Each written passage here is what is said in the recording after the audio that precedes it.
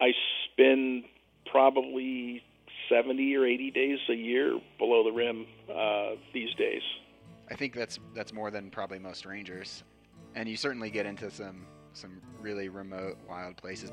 It was, probably 10 years of getting acquainted with the canyon and hiking trails, and then we started to go off trail from there, and it just kept progressing.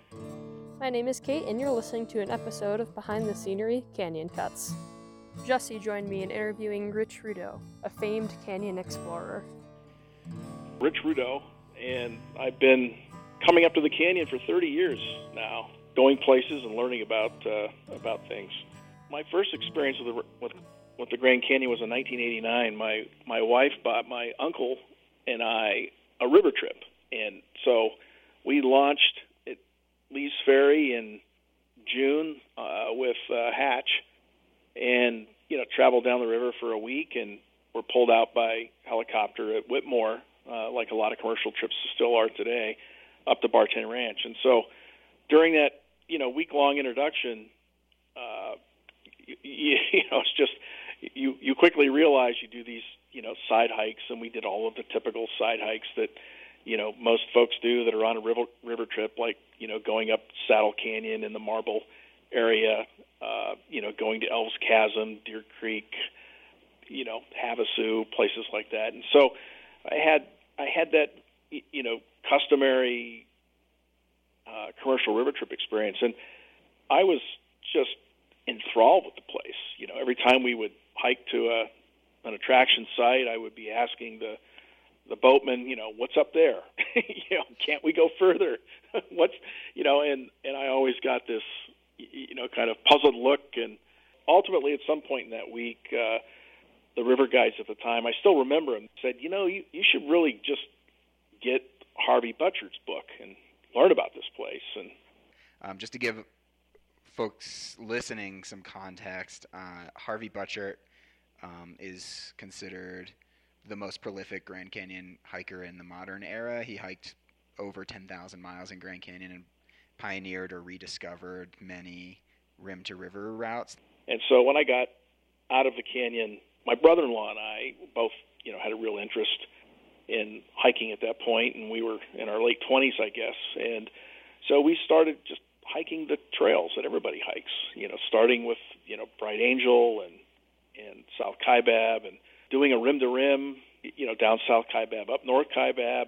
And ultimately, as you kind of scroll through the 90s, I'm reading Harvey's book about these routes, and we started to get more interested in going off trail and doing some of these routes that, Harvey had talked about in his very terse prose. There's often a moment when you realize just how meaningful each word in every sentence is for Harvey Butchert. Have you had one of those? Did you have one of those moments? Oh, yeah. I think one time, this was probably 2001. I'm kind of guessing on time frames here. It was close to 20 years ago. My brother-in-law Dale and I had the idea to go off Swamp Point and down Saddle Canyon into the Tapeats Amphitheater. And so we had never done that. George had actually talked about that trip. George Steck connected horizontally through the canyon a lot of Harvey's rim-to-river routes. But the idea was to go down to the junction with Crazy Jug and Saddle Canyon, and then exit this route that goes out of Crazy Jug Canyon up to the Esplanade level, and then traverse the Esplanade level toward Bridger's Knoll, but go out this sneak route in between Crazy Jug and Bridger's Knoll. So we had this grand plan, and it was a mixture of some stuff that George and Harvey had written about. And we were depending on Harvey's terse prose for the red wall break to get out of Crazy Jug, and then to get up the rim break to get out between Crazy Jug and Bridger's Knoll. So we were following George's instructions down Saddle Canyon and had a great time and found water. And they were sitting there that first night kind of reading Harvey's sentence and a half on this exit out of Crazy Jug, this red wall break near the mouth of Crazy Jug. And I was starting to get really nervous about this whole enterprise because it was super hot. It was well over 100 degrees. And the thinking was, if we missed that, we're probably okay. in retreating a different way. But we didn't really want to do that. So we were having this debate about the meaning of 6 words that Harvey put in a sentence and a half. and so we finally decided we would give it a try, and we tanked up with 8 liters of water to go up this red wall break because it was hot and we weren't going to find water. We knew once we got up the Esplanade. So we found the red wall break and scrambled up to the top of the Esplanade, relatively straightforward way. We were pretty pleased with ourselves. But we realized that, we're down to about 3 liters of water at that point. And so we made a run we're on the Esplanade level at the edge of Crazy Jug Canyon, and we're going to traverse the Esplanade to a rim break, a break in the Coconino that Harvey had written about. And so, we're traversing across. It's, 105 degrees probably. And I remember it's 2 o'clock in the afternoon. We're both down to about 1.5 liters, and we're sitting under a juniper tree trying to catch the smallest, trying to catch any shade that we could at that point, looking at the Coconino Cliffs and having this debate about what Harvey's words meant, because we weren't picking up the break. We didn't visually see the break. And at that point, it was like, well, this is really a big problem. If we make a guess at what Harvey really means, and we get to the base of the Coconino and it doesn't go, we're really in big trouble. We don't have the water to make a try at it and then retreat any place. We'd be in big trouble. So we finally kind of cursed Harvey and decided the safe route would be to make our way around Bridger's Knoll and connect with the Thunder River Trail and then go out the Bill Hall Trail to the rim. We did that the whole time, kind of thinking, oh man, this is really the long way. We could have saved ourselves hours and hours and hours of hiking in the heat had we had some certainty about what Harvey was really talking about.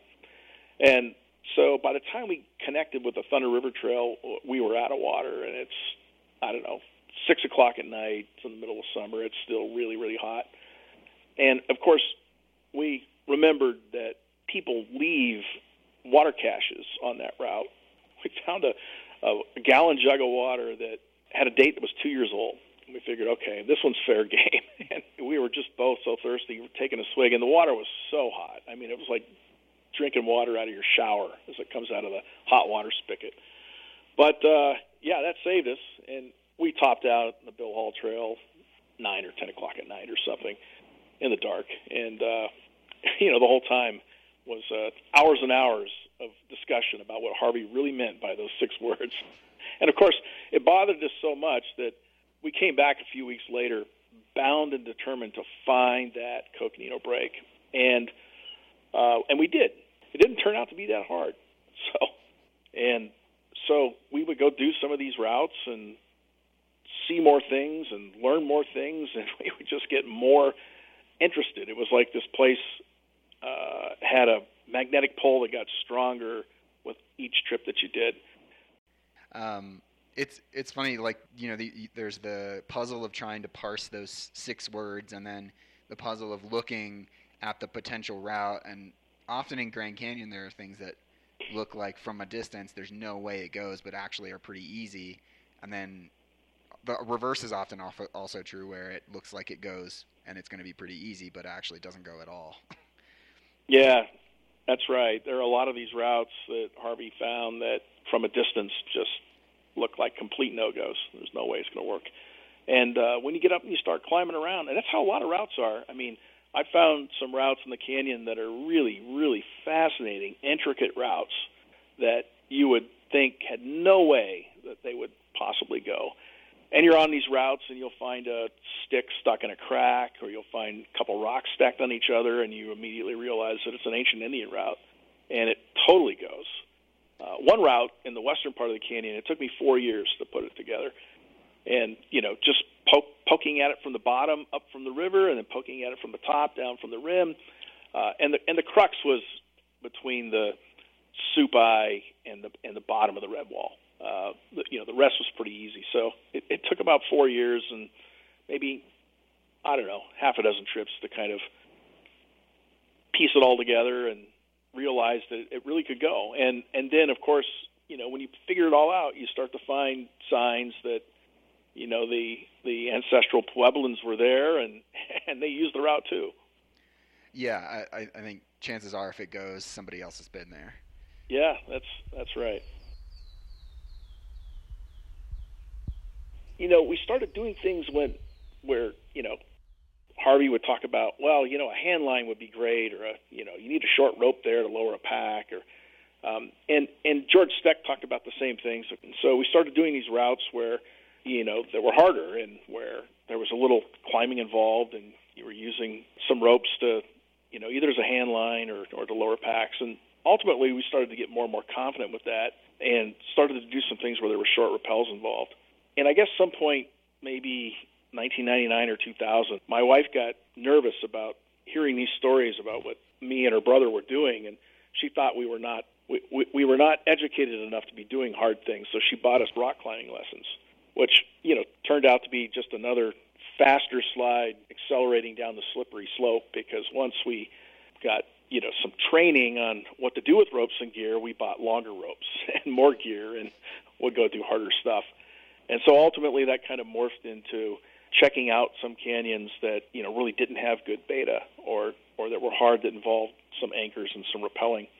By maybe 2005 or 2006, I'd become acquainted with Todd Martin, and Todd and I had lots of mutual interests, and one of them was idea that there were a lot of slot canyons in the red wall limestone layers that probably hadn't been seen before. And we got really interested in these places because some of these canyons that we were going into were just stunningly beautiful. And so the more we did this, the more we got enthusiastic about just finding more of these canyons, and we just kept going and going and going. Any given adventure that we take these days, sometimes we did one in October of last year, so just about a year ago, not quite, and I ended up blowing out my rotator cuff on a climb in this canyon, but it was a canyon that hadn't been done before, and we had a 600-foot rope with us. So, it just seems to spiral deeper and deeper into the abyss, and you discover that the place is so big you never find the bottom. A 600-foot rope is a pretty punishing load to be carrying through Grand Canyon. So, in all your time exploring in Grand Canyon, what do you think is the most important thing to know, or one of the most important things to know if you're traveling off trail in the canyon? Well, by far the most important thing to know is where to get water.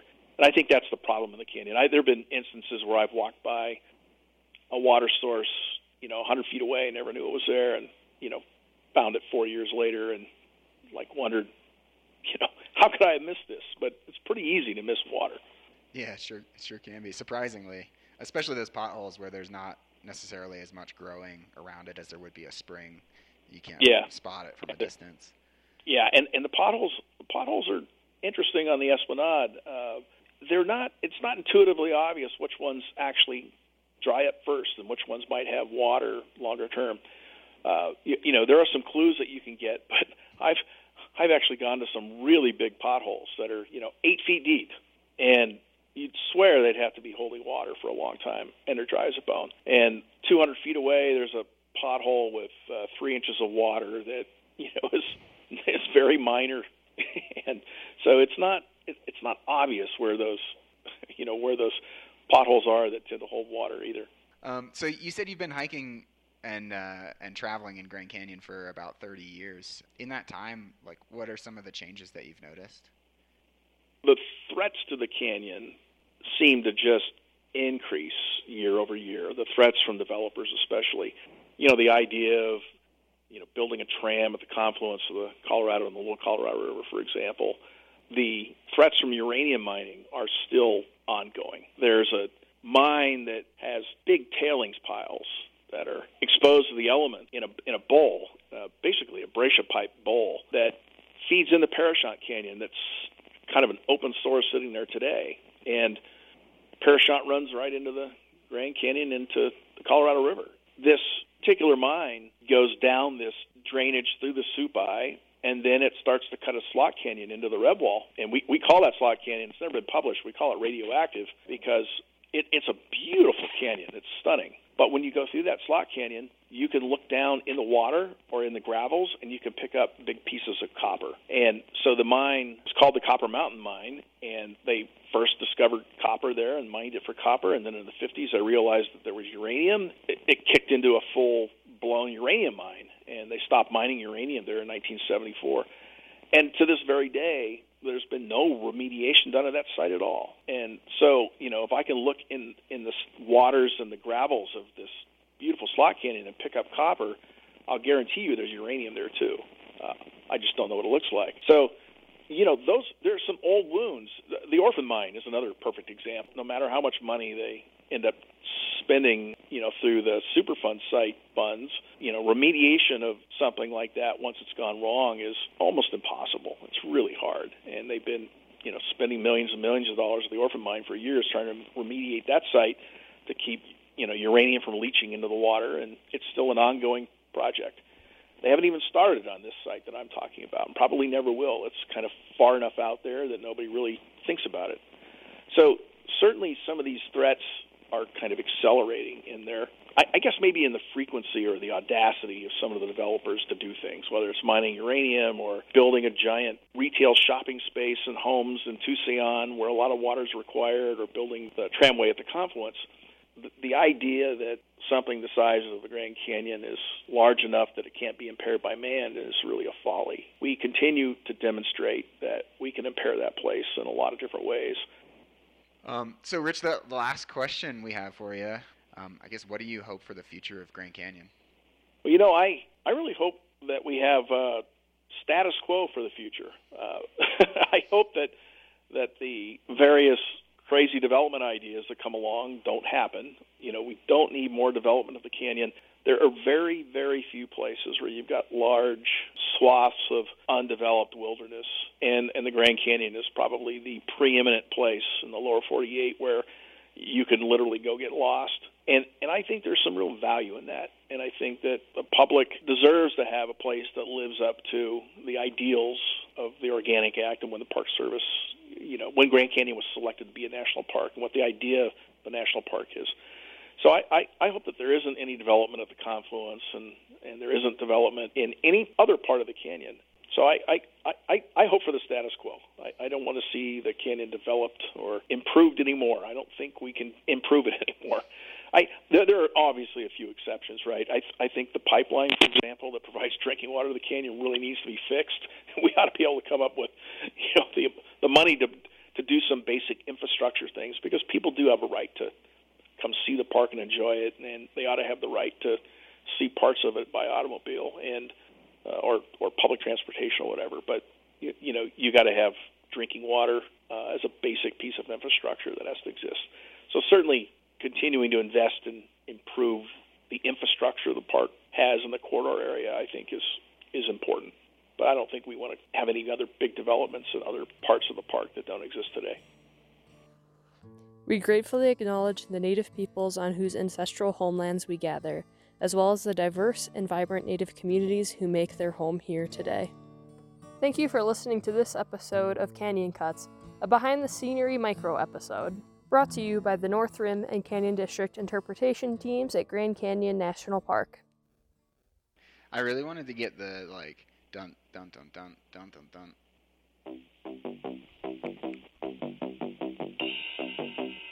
Your passcode has been confirmed.